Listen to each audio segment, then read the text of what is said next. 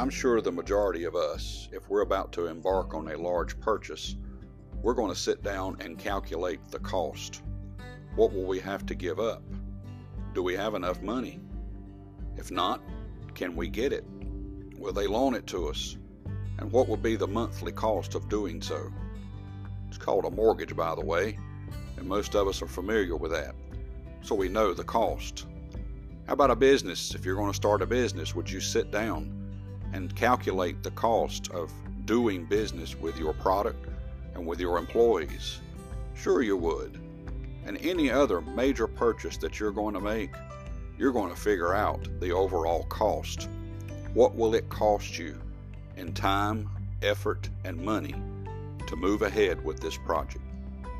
We do that materially. We even do that for vacations.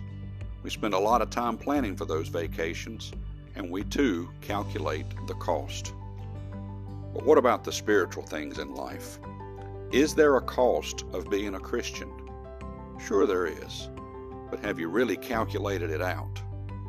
Jesus has already done it for us. The great spiritual accountant has laid it right before us of what it's going to cost us to follow him. Luke chapter 14, verse 26. If any man come to me and hate not his father and mother and wife and children and brethren and sisters, yea, and his own life also, he cannot be my disciple. Now, on the surface, that seems fairly harsh, that we would have to hate our father and our mother and our siblings and our friends and family, but that's not what Jesus is saying at all. The King James Bible uses that word hate to mean prefer.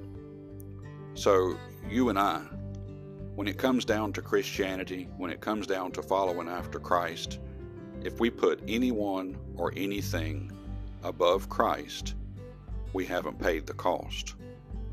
Christ has already paid the price for our salvation. But when it comes to us giving up things in this life, yes, there's a cost of following after Christ. You give up many of the material things, the hobbies. You have to set those aside sometimes and not let them take the place of Christ.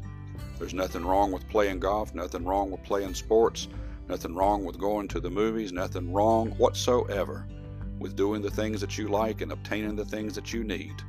But the moment that they become higher than Christ is the moment that you have grossly miscalculated the cost of following after him. Give it some thought. We do for everything else. Are you willing to pay the price to follow him? May God bless you and have a wonderful day.